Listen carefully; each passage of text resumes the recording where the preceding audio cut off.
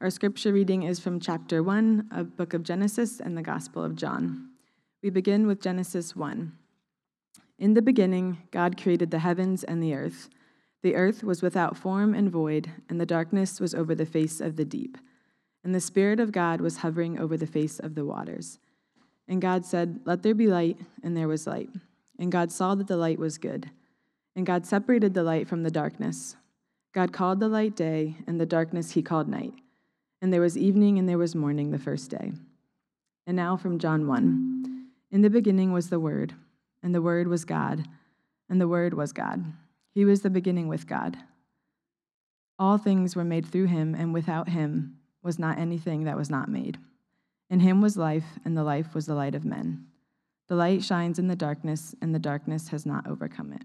The word of the Lord. It might have been 30 years now, 25 years ago, and I've said this before, but I was on this dock at Saranac Lake, New York, at a Young Life camp when I was working there after my senior year of high school. And I was there late at night with this one fellow worker, and we laid down on the dock and looked up at the night sky without the light pollution that we have here in D.C. And looking up at this vast sky, the stars, you could just see so many. And in the course of an hour laying there, looking up at this sky filled with just stars, the moon, it was one of those moonless nights, totally clear, we saw 25, 30 shooting stars in 1 hour. Just the most amazing thing. And I remember thinking about that and just being blown away by the vastness of the universe. Where was this? Where was this happening? And who am I? In fact, all you have to do is try to begin to comprehend it, and the vastness of the universe is pretty mind-blowing. It makes us feel pretty small, too.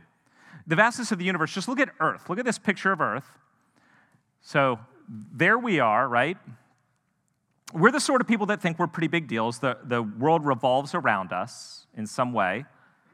And we even think of like our country as a pretty big deal, or our city, we're DC, powerful. But we're barely the tip of an arrow from out in outer space. And yet the earth is big. If you try to walk around it, it'll take you a while. And that has nothing to do with the solar system that we're in. If you look at the solar system, there's our sun. You can only get a part of it because of how big the sun is. The blue arrow is pointing at the third rock from the sun. That's the earth. That pinkish arrow on the far right is pointing at something we're not sure if it's a planet or not. It's called Pluto. It's as far out as you can get. But relatively speaking, this is how wide the universe is just from middle to end. And that is actually known to be the Earth to the sun, just the Earth to the sun is 93 million miles. So a trip to Florida, if you drive to Orlando, let's say, it's about 1,000 miles. So just to drive to the sun, if you could drive there on a highway, it would be 93,000 trips to Florida. If you were driving continually at the speed of the highway, it would take you 150 years to drive to the sun. And we are the third rock from the sun. Our solar system is massive. And our solar system is revolving around, it's a sun, which is a star, right? Our solar system is planets revolving around one particular star. Our particular star that we call the sun is one of billions of solar systems in the Milky Way galaxy. This is the Milky Way galaxy.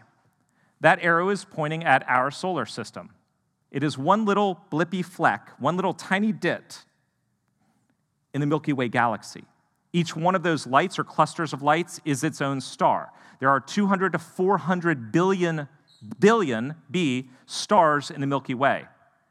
Each one of those is its own solar system, probably with planets revolving around it. The Milky Way in width is 120,000 light years wide. Okay, light years is a hard thing, but one light year, if you were to travel 1 light year, is 6 billion car trips to Florida. And it's 120,000 light years wide. Our galaxy is massive, but it is part of a cluster of galaxies called the Virgo supercluster. Inside of the Virgo supercluster are clusters of several thousand galaxies. Our galaxy is just one little cluster in this supercluster, each having billions of solar systems inside of it. And the known universe contains millions of superclusters of galaxies. That one little dit is our Virgo supercluster. Okay, we can't do this, right? So let me make it a little simpler for you. If our solar system, really wide, our entire solar system, not just the third rock from the sun, but all the way out past Pluto, if our solar system was the size of one grain of sand, okay, then the Milky Way galaxy, just our galaxy, would be the size of this auditorium filled with sand 25,000 times. Okay, our entire solar system, one grain of sand.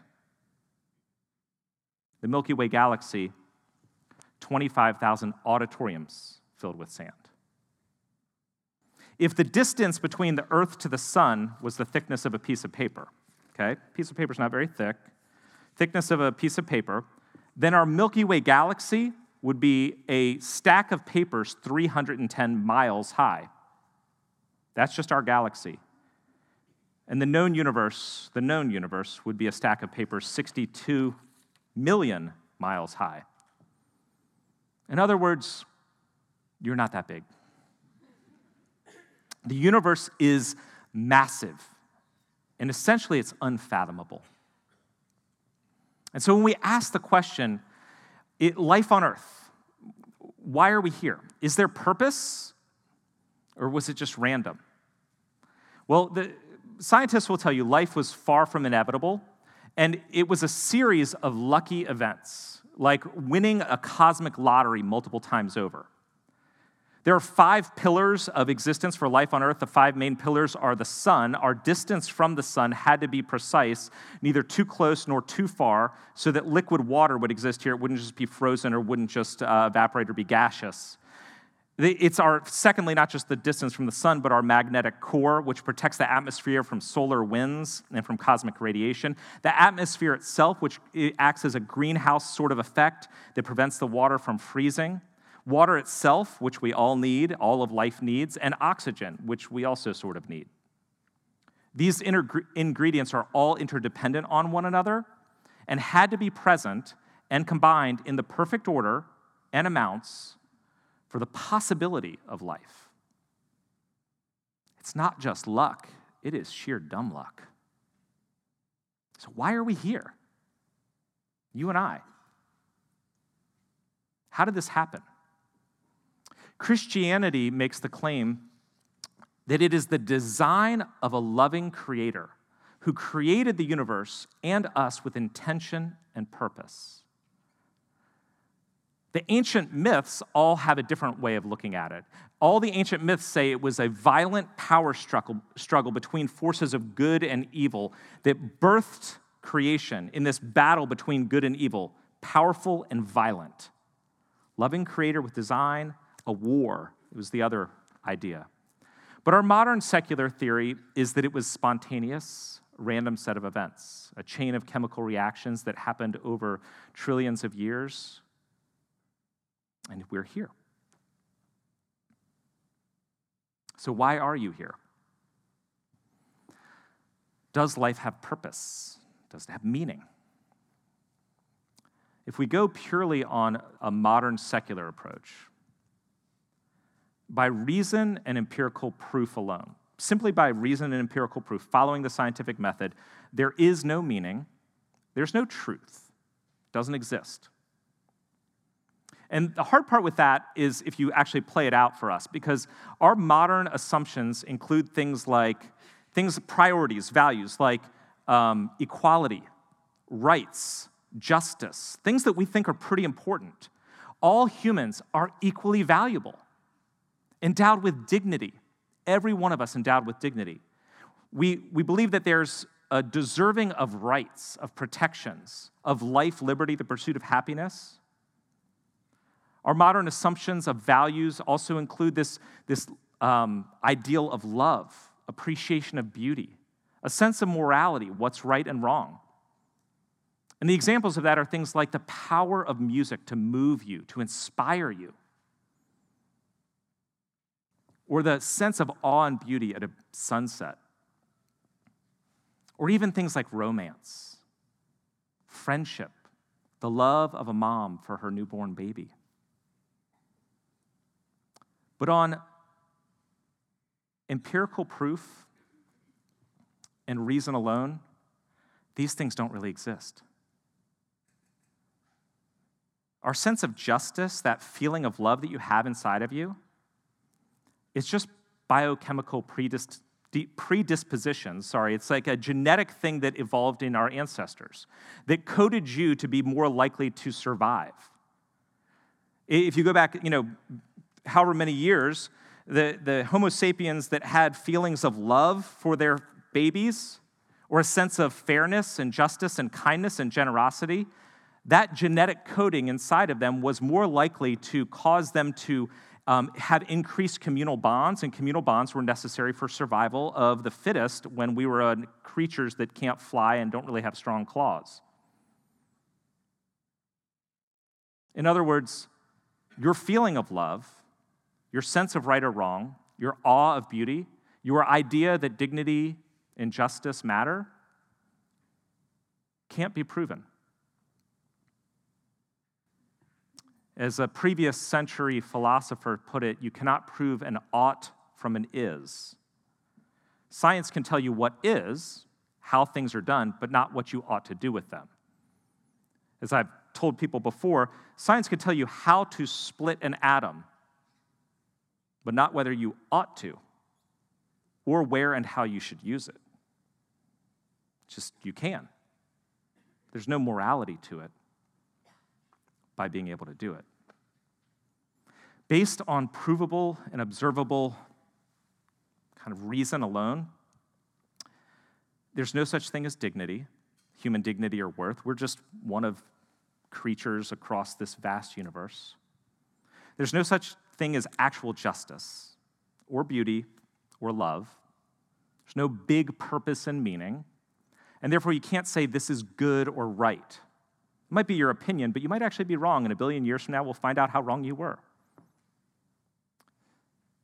Nothing you do or achieve matters. Bertrand Russell, a philosopher from the previous century, summed it up this way. It's a little bleak, but he said, "Man is the product of causes which had no prevision of the end they were achieving. His origin, growth, hopes and fears, loves and beliefs are but the outcome of accidental collocations of atoms. And all the labors of the ages, all the devotion, inspiration, and human genius are destined to extinction in the vast death of the solar system." We're here by accident. Life has no meaning, so get over it. All of you are going to die. That's what he's saying. And in 10 billion years, it will not matter whether you are Mother Teresa or a mass murderer. And if you think about that, that's actually sort of true if we can't, if we don't start from the foundation that we do as a Christian. You don't even have to go back, you go ahead 10 billion years. Just go back, try to go back 10,000 years. Do you know about some woman who lived on the Indian subcontinent 10,000 years ago who happened to be really generous and nice, and you talk about her all the time? Do you know about some guy who walked into a building with a gun and shot all sorts of people 10,000 years ago? No, doesn't matter which one you are.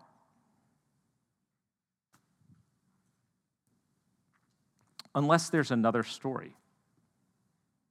And Christianity holds that there is another story. It's the story that begins in Genesis 1 and 2 and 3. And as Dean talked about last week as he kicked off this series in Genesis that we're in, the story of Genesis 1 and 2 and those early stories is not about how it happened or when it happened, but who and why. And that includes the answers to who we are and why we are here. And that gets at the two main modern questions that I've said we're going to talk about, not just in this series, but we're always going to be talking about here as long as I'm probably alive, and it's authority and anthropology. Authority and anthropology are the issues of our day. They have been for about 200 to 300 years, and they will be, I guarantee, for another 100 to 200. Things don't move philosophically as fast as they feel like they are. We are where we are because of things that were being thought of 200 years ago. And authority and anthropology are this. Anthropology is who you are. What does it mean to be human? Human identity and worth and dignity, human rights, sex and gender, all these things that are part of the debates of politics, of morality, of what we value. What does it mean to be human? Who are you? And then the authority question is, how do you know? How do you know what you know? Why do you believe what you believe? About yourself and about life in general. The authority question is the starting point, though. We always want to get to identity, sex, and then sex. But the Bible starts with the authority question. Start there. Do not assume you know it. You've been a Christian for decades. You probably are an Americanized Christian if you've lived here most of your life. The authority question begins with this answer. In the beginning, God.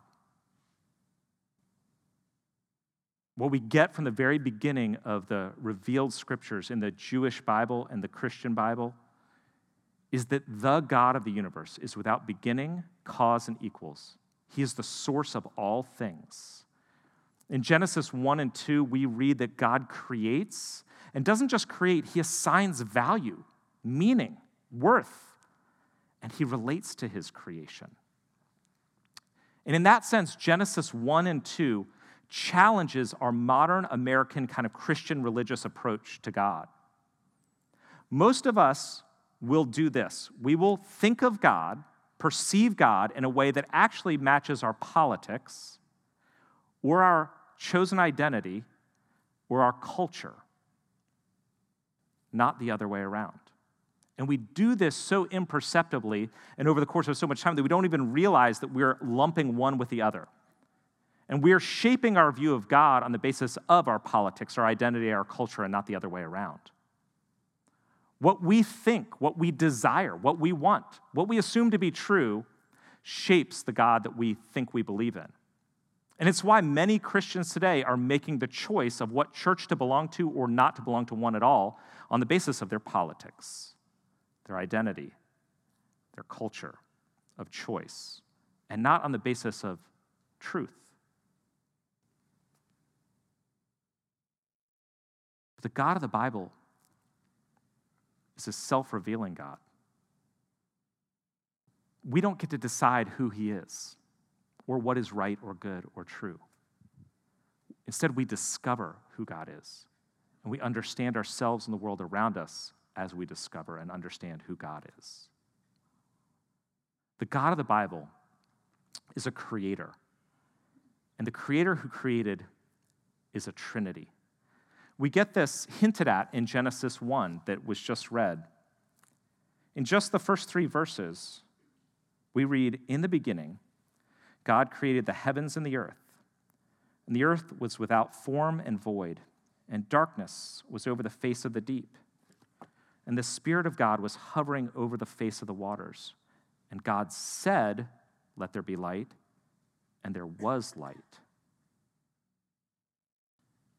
Just in this, we get God creates, the Spirit of God is hovering over creation, is present, and God creates with his will, with his word. He says, and there is. John 1 gives us the other side of this very same story from the perspective of Jesus pre-incarnate. When John writes, "In the beginning was the Word of God. The Word was with God and was God. He was in the beginning with God. All things were made through him, and without him was not anything made that has been made. In him was life, and the light was the light of men. The light shines in the darkness, and the darkness has not overcome it." Do you see how John is giving us an exact replica of Genesis 1 through 3? The Word of God is the second person of the Trinity. It's God's word that has the power to bring into existence what was not. Let there be light, and there was light.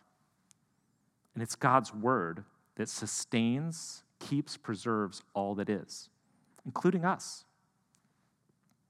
In Genesis 1 and 2, we get the description of the Christian view that creation and life is not random, but intentional And as the whole Bible reveals, the life of the Trinity, Father, Son, and Holy Spirit, is integral to God's creation and his purposes in creation. We declared it in the Nicene Creed about the Trinity, right? The Father, Son, and Holy Spirit. We believe in one God, Father Almighty. The Father Almighty is the maker of heaven and earth. We believe in Jesus Christ, the second person of the Trinity, the only begotten Son of God, eternally of God, God from God, light from light, begotten, not made, goes on from there. And we believe in the Holy Spirit, the Lord, the giver of life, who proceeds from the Father and the Son, who with the Father and Son is worshiped and glorified, who has spoken through the prophets. We believe in one God in three persons, co-equal, co-eternal, all-powerful, all-knowing, all-loving, in eternal union, Father, Son, and Holy Spirit. There's a relationship between them. Jesus talks about it in John. In John chapter 5, we read about the nature of the Father, Son, and Holy Spirit relationship in this way. In John 5, verse 19, Jesus says to his disciples or to the crowds, I can't remember which it was here, the Son can do nothing of his own accord, but only what he sees the Father doing. For whatever the Father does, the Son does likewise. For the Father loves the Son and shows him all that he is doing. And greater works than these he will show so that you may marvel. Basically, he says, look, I don't do whatever I want. I do what the Father wants, but the Father wants what is best. The Father wills, and I fulfill. And then he goes on in chapter 16 in the promise of the Holy Spirit. He says, when the Spirit comes, this is verse 13 of John 16, when the Spirit of truth comes, he will guide you into all truth. For he will not speak on his own authority. The Spirit will not speak on his own authority, but whatever he hears, he will speak. He will declare to you the things that are to come. He will glorify me, for he will take what is mine and declare it to you. All that the Father has is mine. Therefore I said he will take what is mine and declare it to you. The Father sends the Son fulfills the purposes of the Father. The Son and the Father extend the Holy Spirit, who fulfills the purposes of the Father and the Son. You know what's interesting, if you actually look at it, is they have different roles. Now, which one is on top? Who's the top dog in the whole Father, Son, Holy Spirit trilogy? We tend to think about it as one of them. We think the Father, he's the one who gets to will everything, right? He's kind of in charge. But that's not how the Trinity thinks about it. It's such a warped human view to think that having different roles means different value. The Father wills. The Son says, I will submit to the Father. Is the Son subordinate in value? Less God? No. The Holy Spirit never brings glory to himself. He's always pointing at the Son and the Father and the Son and the Father. Doesn't he ever want to just kind of be like, hey, I'm kind of here too? What about me? I get no credit. No. Spirit never gets credit and shouldn't if the Spirit is doing what the Spirit does.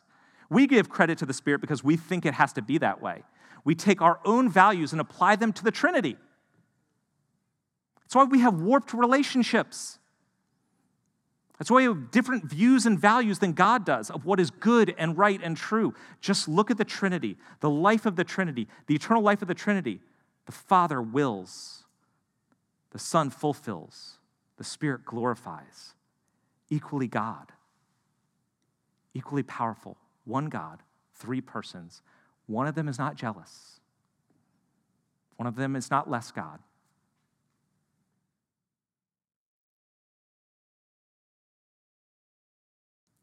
And this God has been in an eternal pre-creation, eternal loving union, Father, Son, and Holy Spirit.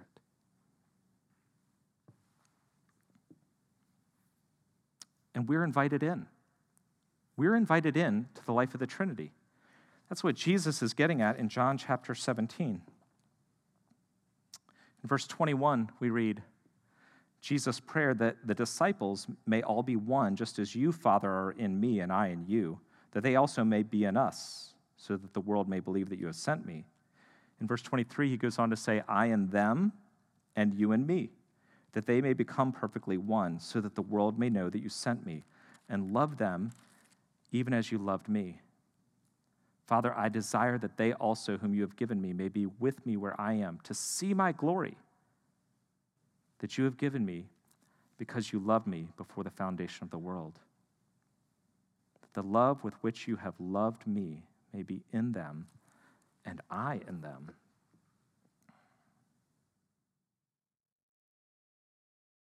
Creation is a gift. Why did God create? That's a question that I've had people ask. Why did God create? Why? Why? Creation is generated from the mutual self-giving of the Trinity in eternal loving communion. So the Father, the Son, and the Holy Spirit are in this eternal love embrace, completely one, serving one another, fulfilling their roles mutually, mutual self-giving love, eternally. And out of that, naturally, births creation. It is the overflow of perfect loving union. And then what happens? God makes us in his image, male and female, and calls us to be fruitful and multiply as we are in eternal, lifelong loving union. More on that in a few weeks. Christopher West summed it up this way about why God creates. God is an infinite communion of persons experiencing love bliss, and he creates us for one reason, to share that eternal love and bliss with us. Why did God create us? On one level, his eternal loving union, Father, Son, and Holy Spirit, was just going to do it. It's what happens. Loving union of eternity ecstatically overflows in the sharing of that love, the spreading of that love, the sharing of that joy and that glory, and the spreading of that joy and that glory. And we have the vastness of the universe and the amazing, powerful dignity of every single one of us. And that Trinity invites us in. God is saying, I want you to share in my eternal communion. The Son, the Spirit, in you now. I am in Christ, and the Spirit is in me. And one day, you and I, if our faith is in Christ, will experience the fullness of the Trinity, as if God the Father, Son, and Holy Spirit wants to marry us, which is the language of eternity, if you look at Revelation. Who are you? Why are you here? That's what we're looking at in this series in Genesis. God's story, our story. We understand our story as we understand God's story. Genesis 1 and 2, which we're looking at in June and July, before we kind of race through the rest of it, August through November. Genesis 1 and 2 makes this declaration. There is a God. That God is Father, Son, and Holy Spirit. And he created you to share in that love and joy, his love and joy, not just now, but forever. So you want to know why you're here? Who you are, your identity, what matters, what's good. You must know him. Know him as he has revealed himself. Let me read Psalm 8 again, and then we will pray.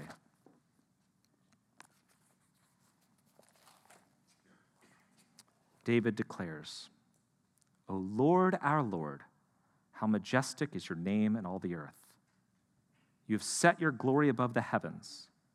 When I look at your heavens, the work of your fingers, the moon and the stars which you have set in place, what is man that you are mindful of him? The Son of Man that you care for him. You've made him a little lower than the heavenly beings, but crowned him with glory and honor. You've given him dominion over the works of your hands. You put all things under his feet, all the sheep and oxen, also the beasts of the field, the birds of the heavens, the fish of the sea. O Lord, our Lord, how majestic is your name in all the earth. Let us pray.